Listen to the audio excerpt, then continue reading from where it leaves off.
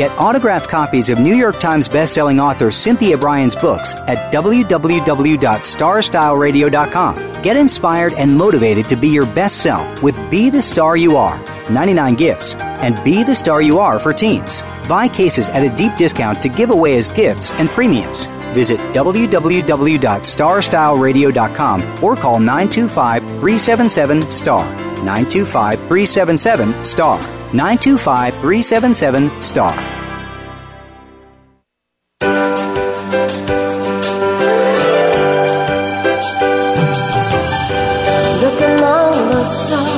Do you have a plan for your life? Do you know where you want to go? Are you looking to be happier, healthier, and wealthier while having more fun every day? Meet our healthy living coaches Cynthia Bryan and Heather Brittany as they engage in energetic exchanges with successperts, bringing you research, innovation, strategies, and techniques to strengthen your business and personal navigational skills for ultimate achievement. Be inspired, motivated, encouraged, and empowered. Lend us your ears right here on Star Style Be the Star You Are. The party starts now. Well, welcome, Power Partners, to our informational playground. This is our program, Star Style Be the Star You Are. We are brought to the airwaves under the auspices of Be the Star You Are charity. And I'm your host, Cynthia Bryan, and with me is... And I'm Heather Brittany. All right, and we're coming to you on the Voice America Network. This is the Empowerment Channel, where we strive to seed, stimulate, and support space for positive, meaningful conversations. The only way to know what you want and to be what you want is to be yourself. So we want you to know yourself and to reach for, to reach for the stars and, of course, land on them.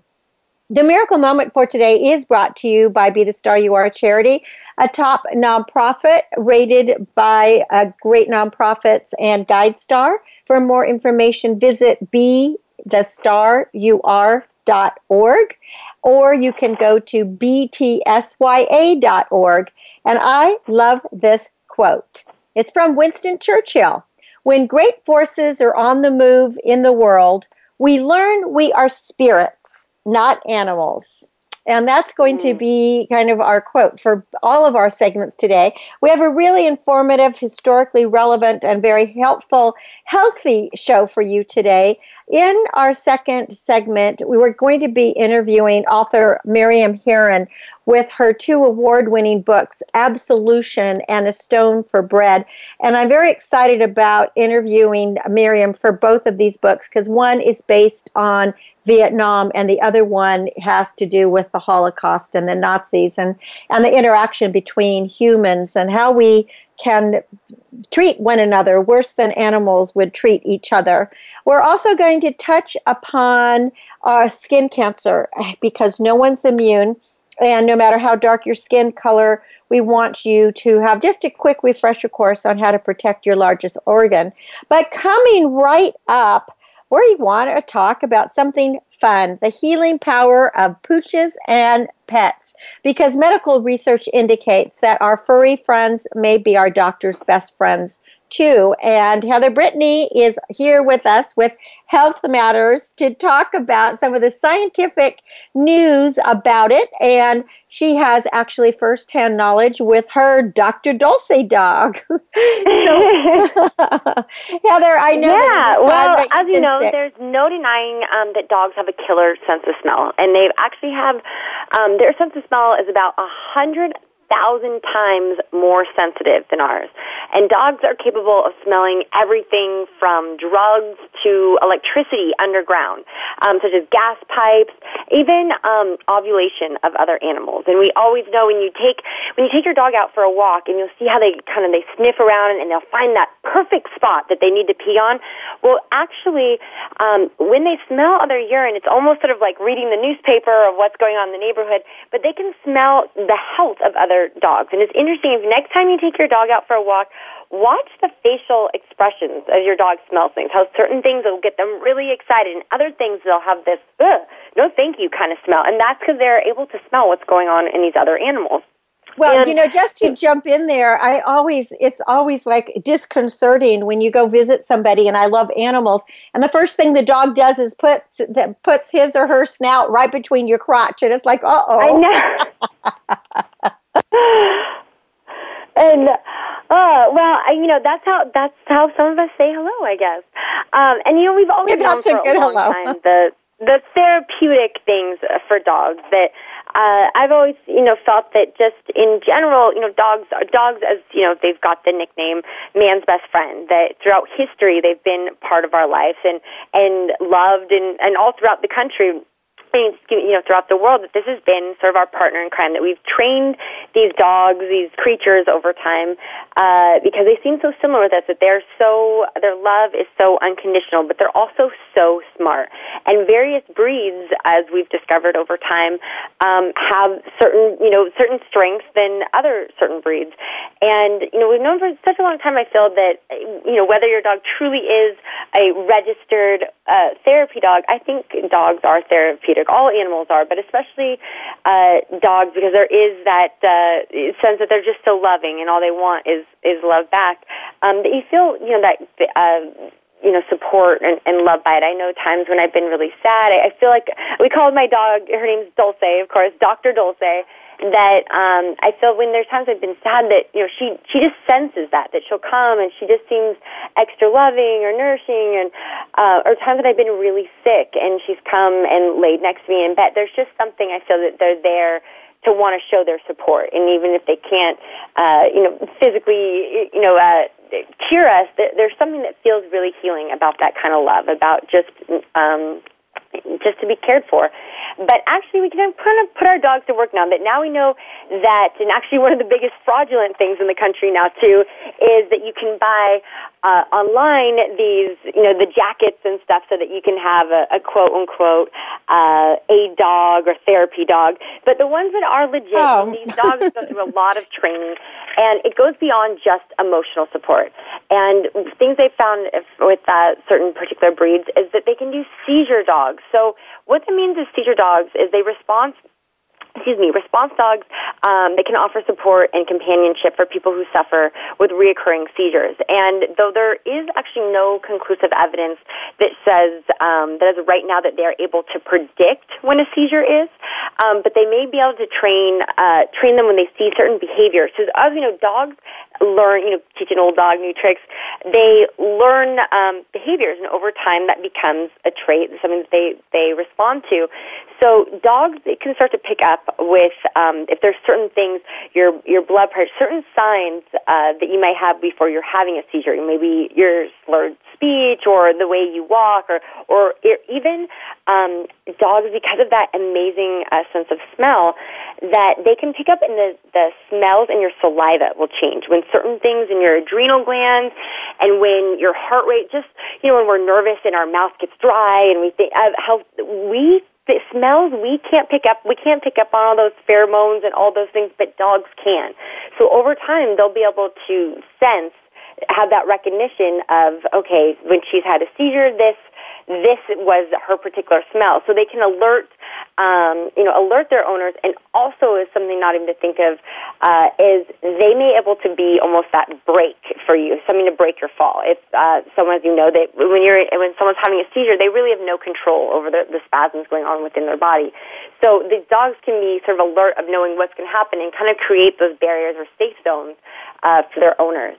Also, another thing, just as I said, Heather, before you go on, do they train the dogs for this? I mean, is there a special, just like you go to obedience school with your dog, are there certain breeds of dogs that are trained to be able to identify a stroke victim or, high blood pressure or diabetes? All kinds of dogs have been. There's been beagles have been used in these studies. Labs. German shepherds.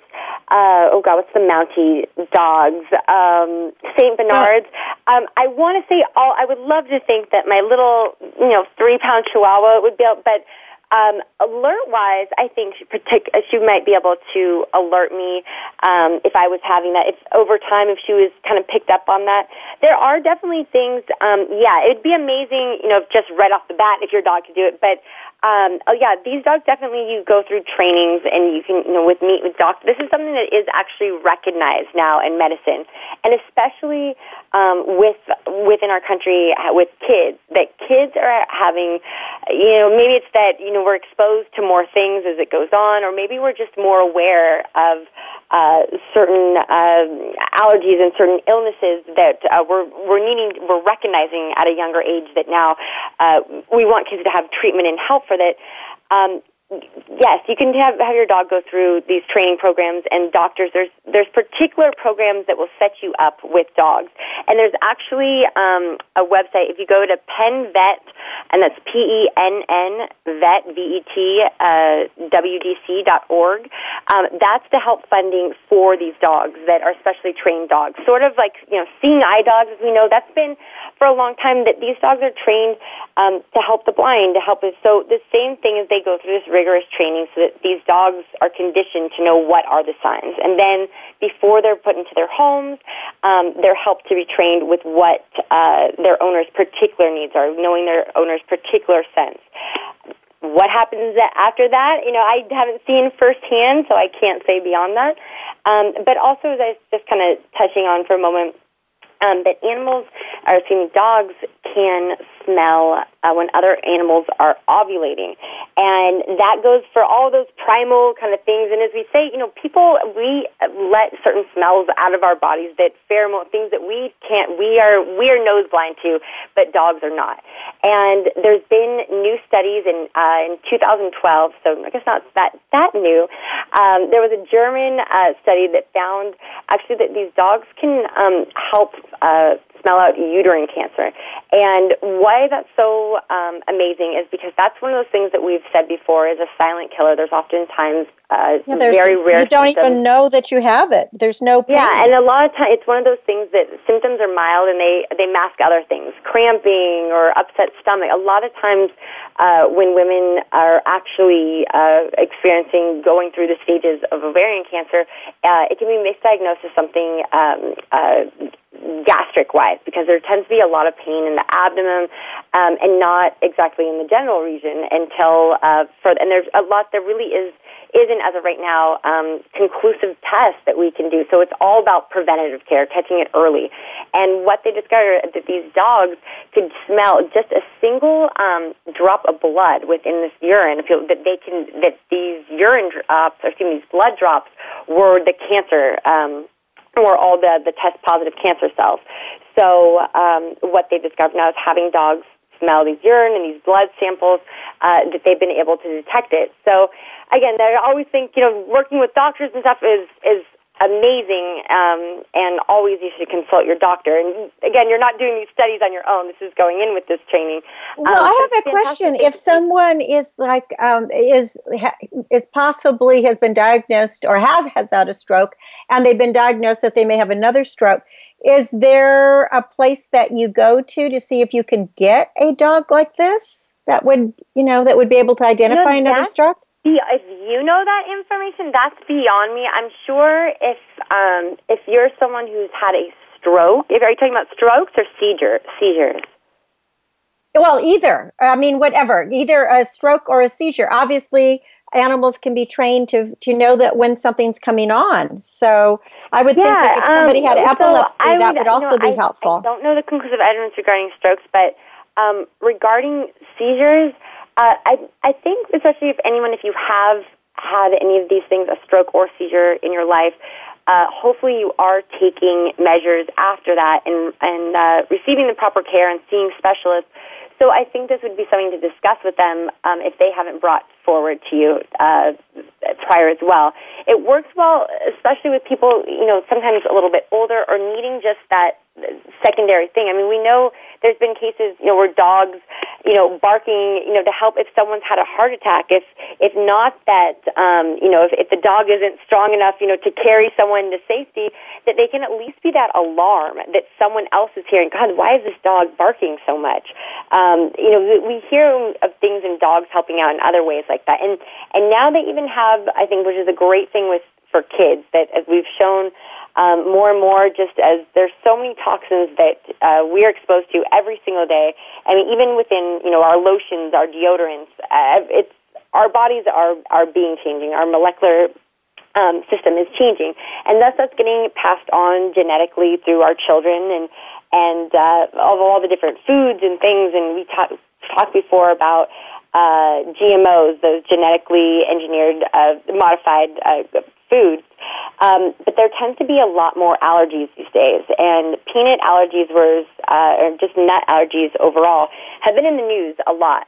And they actually have dogs now that, you can team up. I think you need to go to these places, especially if you have a child that's been diagnosed with particular life-threatening allergies, especially to nuts. And these dogs can come into the school with the kid and smell that they have such that, again, 100,000 times better smell than us, that they can smell if surfaces have had peanuts. I mean, it's the same sort of training technology that goes for bomb-sniffing dogs, drug-sniffing dogs. We put our dogs to work, for sure. Going to that, and that's really, really amazing. And it's so incredible that the dogs are able to do this. I've often wondered about on airplanes where they serve peanuts, if people just know that if they have a peanut allergy, they shouldn't just fly on those airlines, or... Well, what? I don't know if that's something. I know that's different than talking about the dogs, but when you said that about they could sniff peanuts. Yeah, I've been on a flight once before where they said, and now, and sometimes I said more and more on flights, you don't really get anything in any days, but on Southwest, for example, you still get your free soda. And you get peanuts. But a lot of them also now started doing pretzels or like the Cheez-It things. And I have been on a flight before where they said they were not serving any peanuts because there was a known a known allergy of a passenger with on. So I don't know if that's something that has to be discussed before. And some people are highly allergic. That they can't be in a room, they can't touch a surface. Right, and that's what I meant is that if it's been on a plane before, would a dog go through and say, "Oh, it's still on the surface"? But we are running out of time because our guest will be on soon. But I had one other question, and that is, I know that we've been talking about dogs and Dr. Dogs. But there are other animals that can also be trained as kind of our health partners, right? I mean, I've heard of cats being able to do it. Do you know information on that? I did. My focus today was all about dogs. So if I would think 2 birds would be something that you could train birds that, especially ones that talk, sort of alert things. But as you know, I forget what aunt you had that had the bird that would kind of say naughty words to people. It was my grandmother.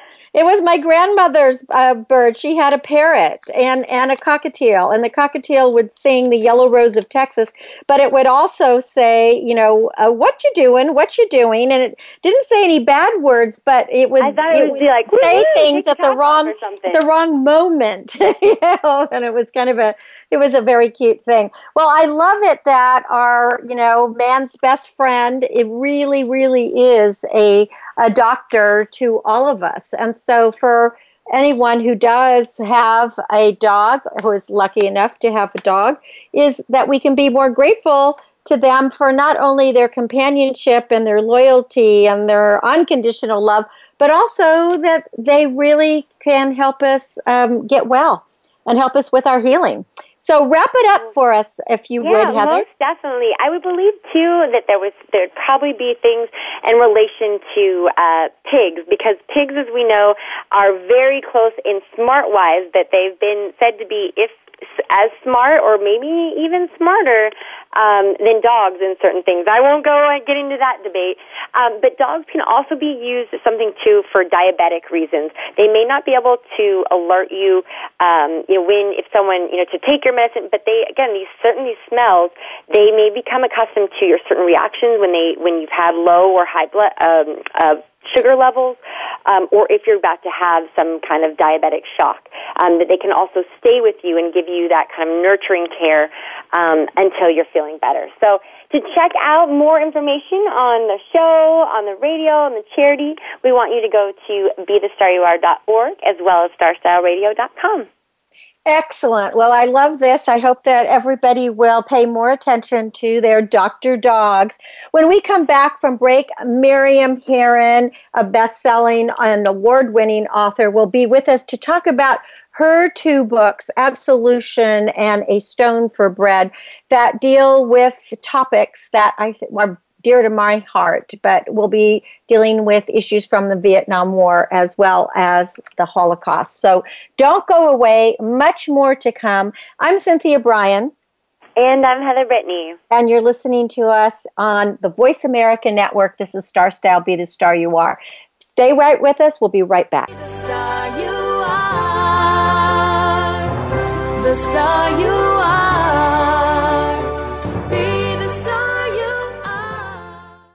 Follow us on Twitter for more great ideas at Voice America Empowerment. Are you seeking a dynamo speaker for your meeting, conference, or organization? Internationally recognized keynote speaker and New York Times bestselling author and lifestyle coach Cynthia Bryan will bring her energetic expertise, passionate professionalism, and ebullient personality to your event. Hailed as an expert in lifestyle, women's issues, self-help, personal balance, leadership, media, gardening, and interior design topics, Cynthia Bryan is a popular empowerment keynote speaker around the world, lecturing to audiences of 100 to 5,000. For rates and bookings, call 925-377-STAR, 925-377-STAR, 925-377-STAR, and visit www.cynthiabryan.com. When you want the best, book Cynthia Bryan, www.cynthiabryan.com.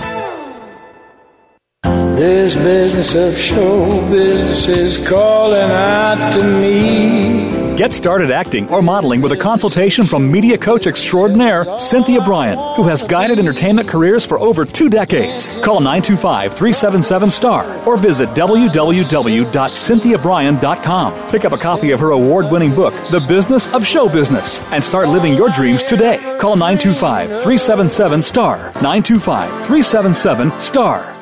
Become our friend on Facebook. Post your thoughts about our shows and network on our timeline. Visit Facebook.com/Voice America. It's power time on Star Style. Be the star you are with your passion, purpose, and possibility producer, Cynthia Bryan. Now, back to the Power Party. This business of show business. Well, thank you so much for staying with us here on our Power Party, here on Star Style, Be the Star You Are. I am Cynthia Bryan, and I am so delighted to be able to bring to you the pioneers on the planet, the people that really are making a difference, who are writers and givers of their soul, bringing us words that will make us think. Today we're going to be speaking with award-winning author Miriam Herin about 2 of her books. She was on the editorial staff of Good Housekeeping magazine as well as the Winston-Salem Journal. She's been a freelance writer, an editor, public relations consultant, and actually a producer of films and videos for nonprofit organizations as well. The 2 books are called Absolution and A Stone for Bread. I just want to welcome Miriam to the show. Welcome to Star Style, Be the Star You Are, Miriam. Thank you, Cynthia. This is a real pleasure and a privilege for me to be here with all the work you do in literacy around the world. And thank you for inviting me. Well, thank you so much. It's my pleasure. We're all volunteers at Be the Star You Are, and we really believe that if we can get good books out there and get people reading more, people are going to, grow as people and grow as individuals. And there's just so much about a book. We get lost in it, and we can learn so much history, and we can learn more about ourselves. But we're going to talk about both of your books today. And the first one that I wanted to deal with is Absolution. This actually won a Novello Press Literary Award in 2007, and it also received the Independent Publishers Gold Award for Best Fiction. in the Southeast region, and it was a finalist in Forward Magazine's Novel of the Year, which is really, really impressive. And of course, we'll get to A Stone for Bread a little bit later, which was a top 10 finalist in the 2014 Faulkner Wisdom Novel Competition and was a featured Kirkus Review in March of this year. So kudos to you. We really want people to be reading these books. So when we were talking about Absolution, Publishers Weekly actually called it an impressive debut. And it's the story of Maggie Delaney, who is an idealistic wife and mom, but her whole world falls apart when her husband is murdered, and it seems like a random act. But the reality is that a lot of it goes back to the jungles of Southeast Asia, and she uncovers this whole slew of secrets, which she had been married to the man for 40 years and never knew what happened. Now, you worked with children and teens from Southeast Asia who came over from Cambodia and other places. And in reading your book, I know that you were influenced about this. So tell us how Absolution came about, because you've done a lot of charity work in your life and a lot of volunteering to help this world be a better place. So how did Absolution, kind of start gelling in your head? Well, books are very strange, particularly fiction books. And I was thinking I wanted to write something that sort of tracked the years of my life, because I came through the 60s. And, I've had experiences with some of that when I was in grad school and all of that. So I kept thinking, if I do something about that, but I never, when I realized if I'm going to deal with that era, I've got to deal with Vietnam. And I was working with some refugee kids. They were families that came over after the Cambodian Holocaust, which was an outburst from the Vietnam War. So I said, well, I'm going to have to deal with Vietnam. I really didn't want to deal with Vietnam because, that's a real historical epic, and that, I knew I couldn't go there. But well, and it's a painful memory. I mean, as we had corresponded, both of us had friends in Vietnam. I mean, I had some of my dearest friends killed in Vietnam. I mean, it opens wounds.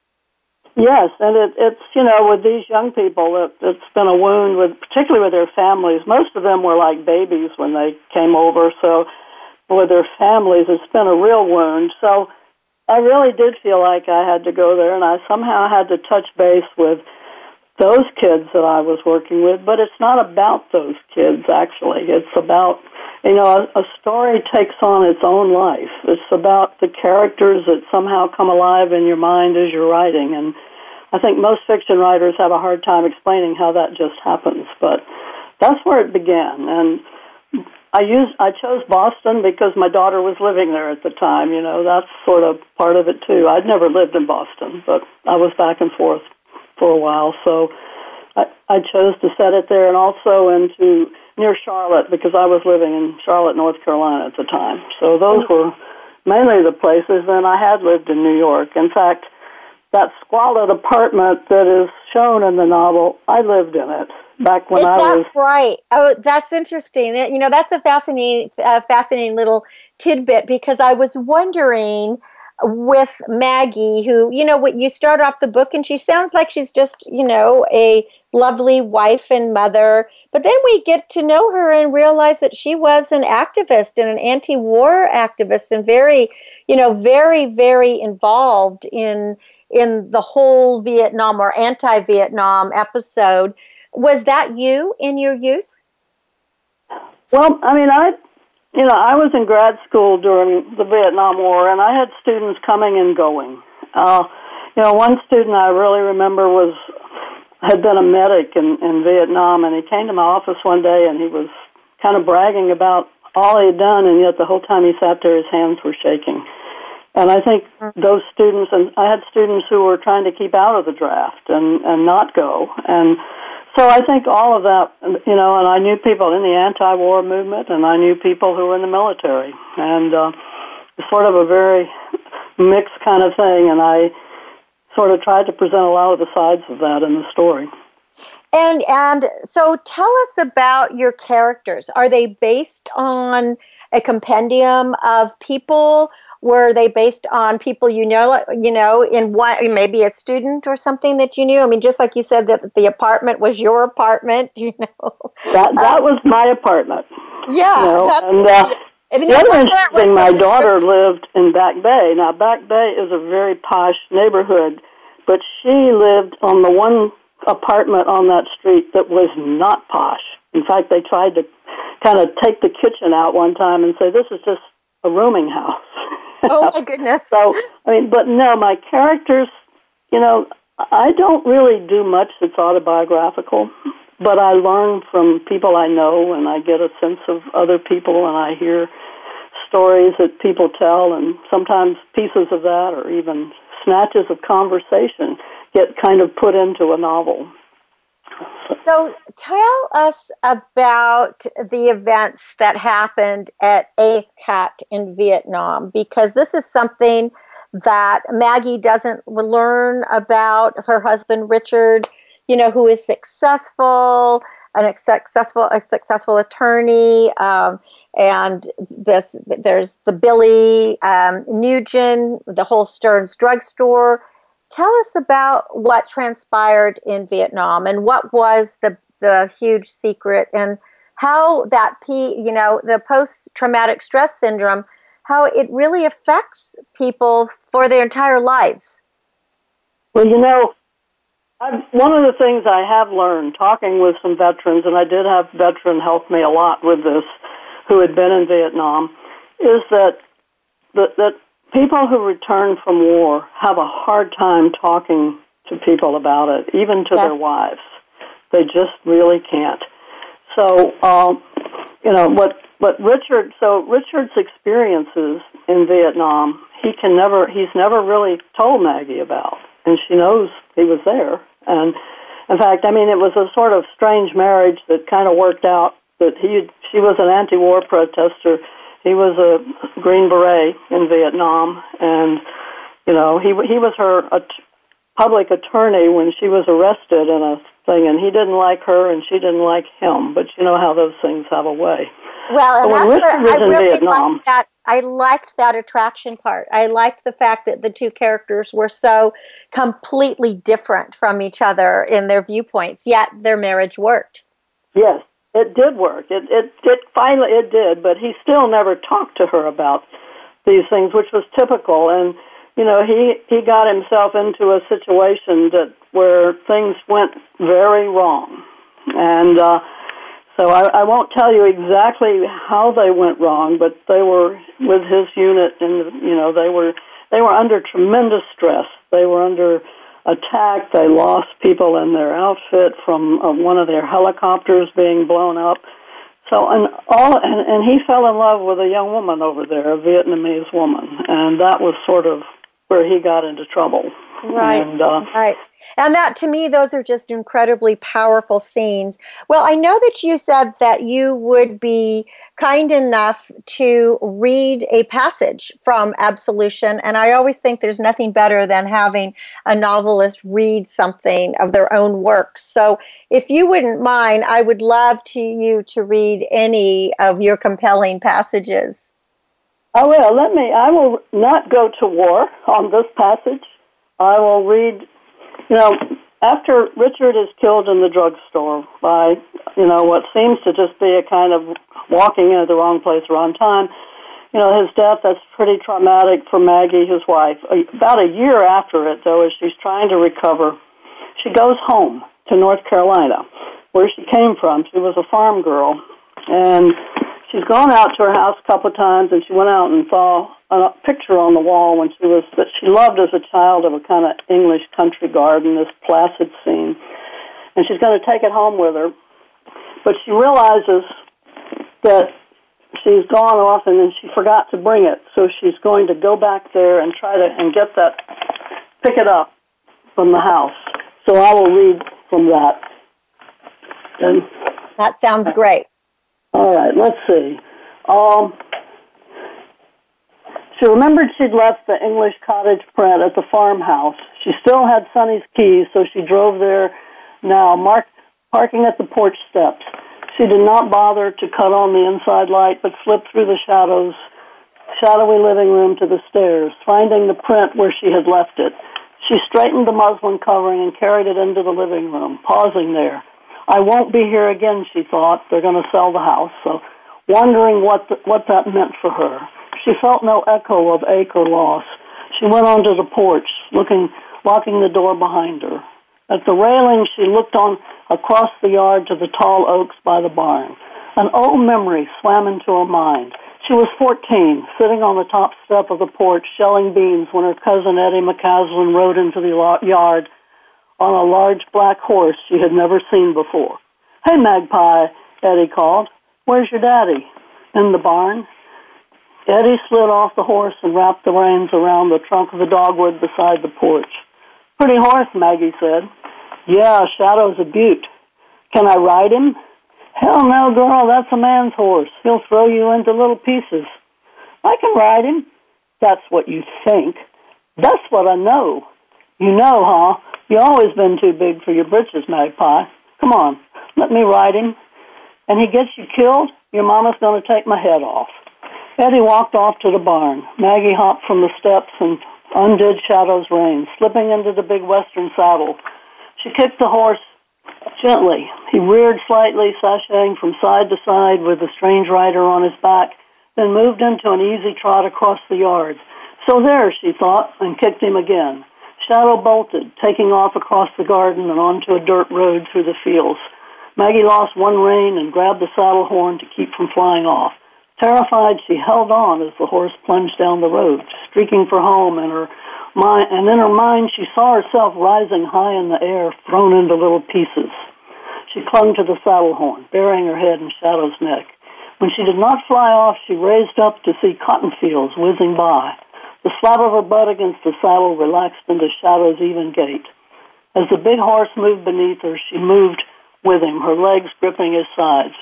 She laughed, terror turning to thrill as she felt herself join with the horse. The pounding hooves, the wind blowing, her eyes teary, her hair straight out behind. She leaned over the horse's shoulder and caught the loose rein in her hand, then raced Shadow to the end of the road of the highway. At last winded, he responded to a tug on the reins, stopped, curving his neck downwards to chomp a tuft of grass by the roadside. She turned Shadow about and trotted him into the house. Eddie was standing in the yard, arms akimbo, hands on his hip. So you're a horse thief too, eh, Magpie? Nope, she said, sliding off Shadow and handing the reins to Eddie. Just borrowed him.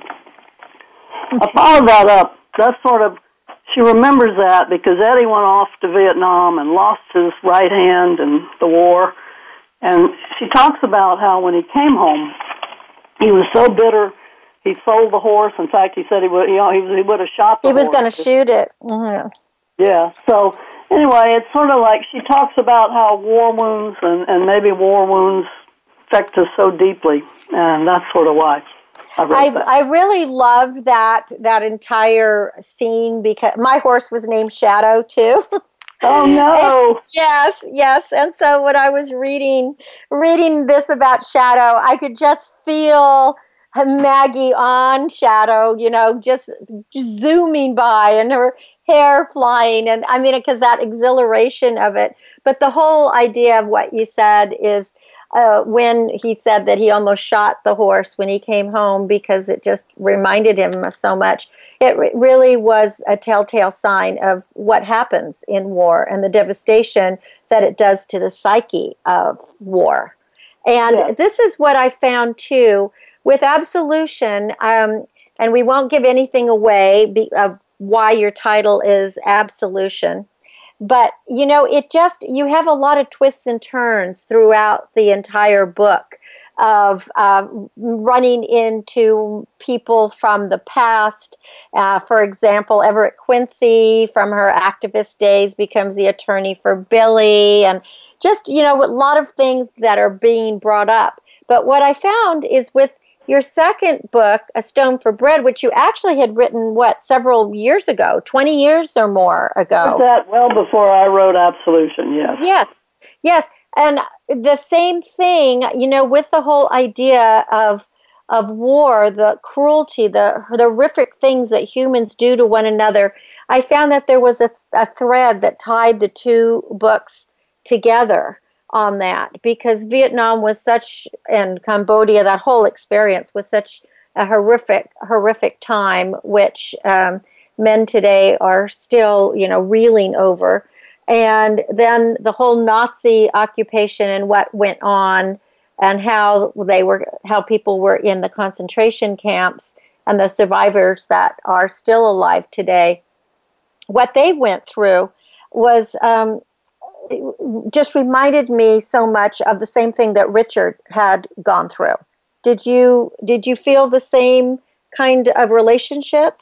Well, I wrote these books for two different reasons, and the one I wrote, A Stone for Bread, in desperation. I had written two books. I found an agent in New York, liked both of my books, and was still trying to market them, but not with much luck. And so I had to write something in desperation. And I'd been writing a long medieval novel set in France, which actually my agent wants to see again, and I've been working on.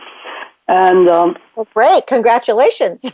Yeah, so I was so frustrated that I couldn't get published, because it came close to getting my first novel published. And so I said, I'm going to write something that's like a mystery or something. And so I thought it'd be about a writer and a lost manuscript.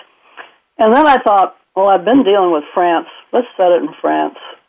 And sort of one thing led to another, and it really didn't turn out to be that kind of... It is about a manuscript saved from the Holocaust of poems. Whether they're real or not, we're not sure.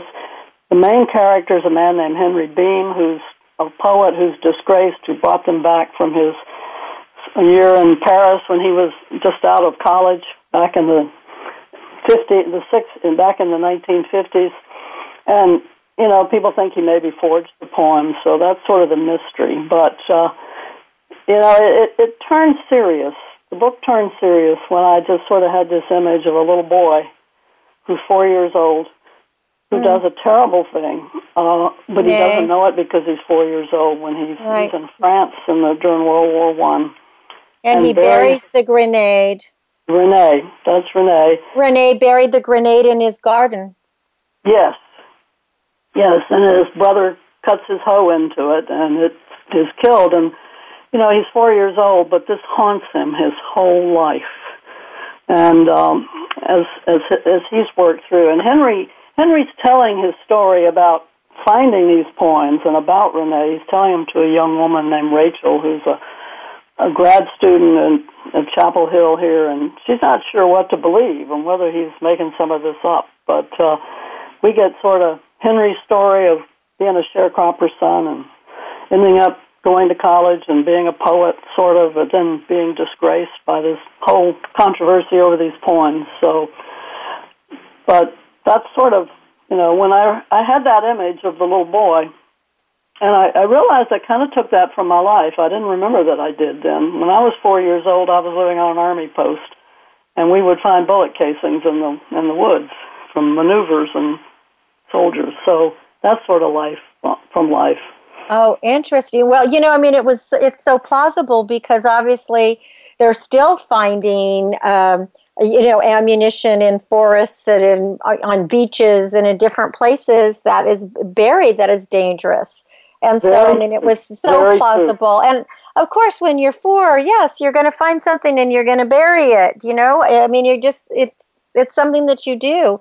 But this haunted Renee, and your characters, though, when you got to the concentration camp and to Mauthausen, and Renee's whole life, the way he was, that to me just brought back such images. I know I studied in France. I'm really a Francophile. I really love. Oh my! No, I just love it. I was at the University of Bordeaux, and part of what my studies were is I spent 6 weeks behind, at that time, the Iron Curtain, and we went to Auschwitz, and and it was just one of the most sobering, sad, horrific experiences because And you brought all of that to life in A Stone for Bread. And for those of you just joining us, we are speaking with Miriam Herin. She's the author of Absolution and A Stone for Bread. And her website is miriamherin.com. It's MIRIAMHERIN.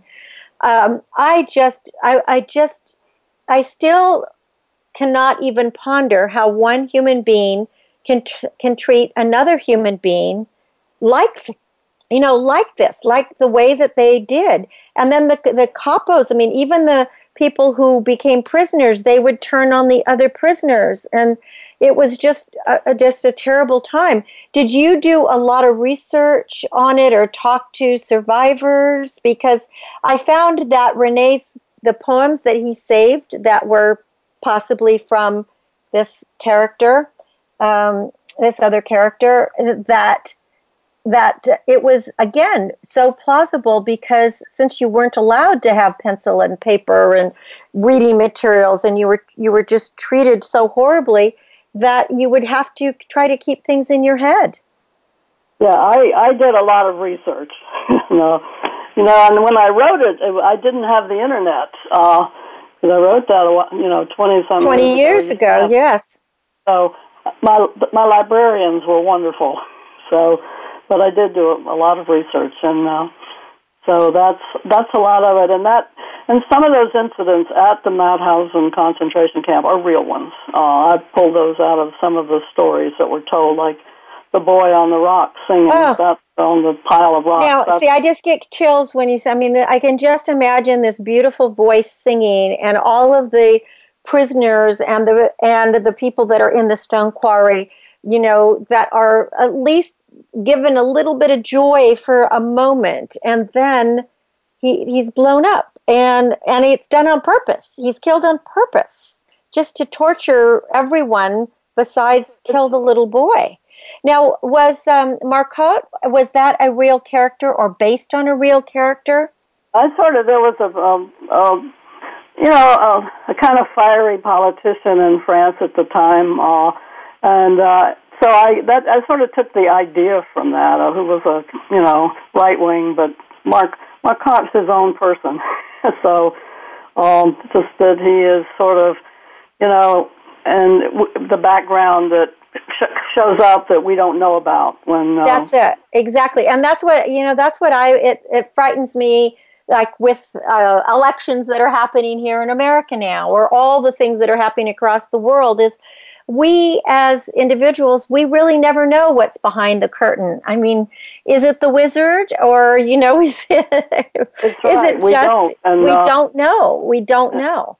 It's very true, and people are not always who they seem, and Marcotte is one of those that is not who he seems to be, even the kind of buffoon and clownish politician.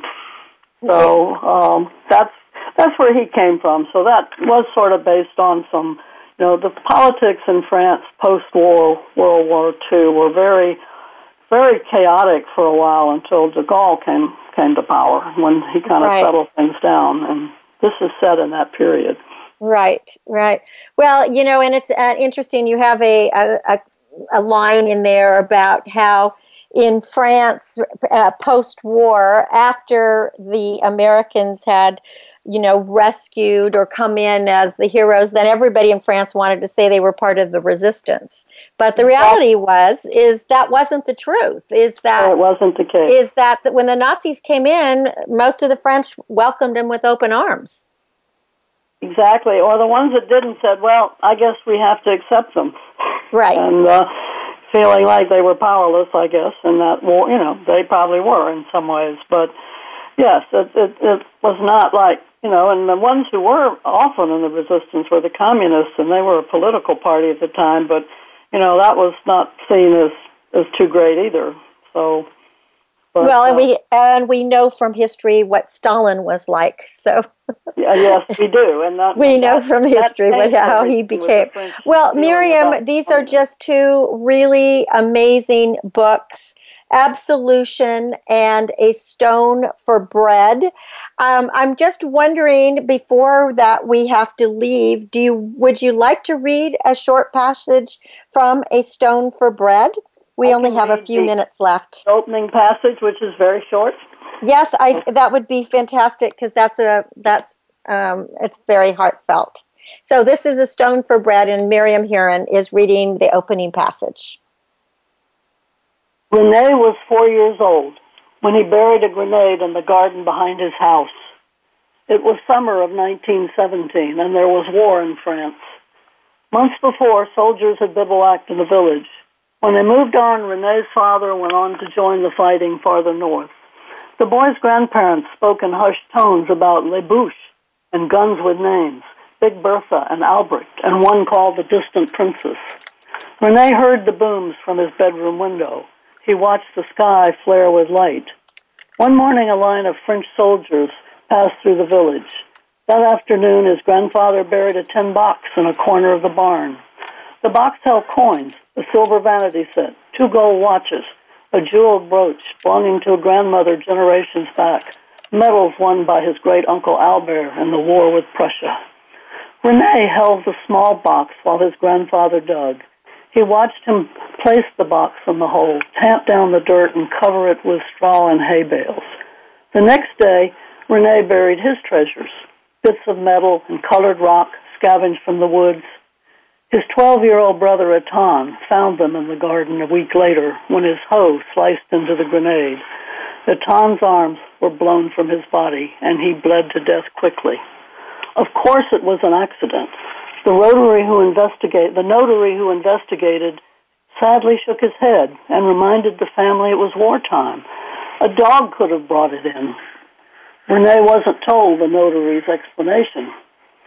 He was, after all, a child, and he did not understand why his brother had died.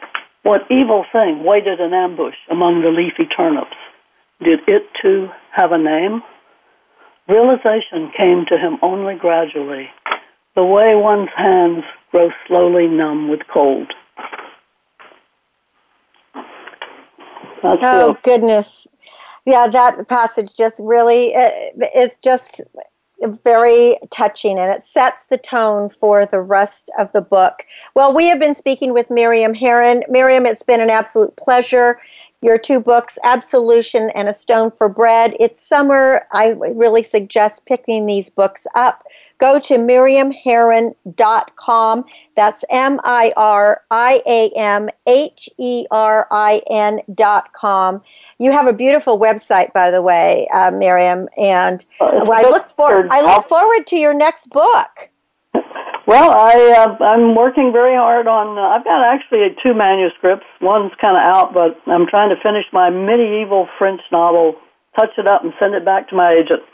I think it's a great idea. So thank you so much for joining us. We are out of time. We took the whole hour with, goodness. And so the time flies quickly, but it's been such a joy. So thank you so much. I'll be in touch. I just have to finish up the show. Miriam Herin. Thank you, Miriam. Thank you, Cynthia. I love your show. Thank you so much. It's really a joy to do. So we have just a couple of minutes left, and where I'm not going to be able to give you all the information about the skin cancer that I had spoken about earlier. So I'll do something on another show.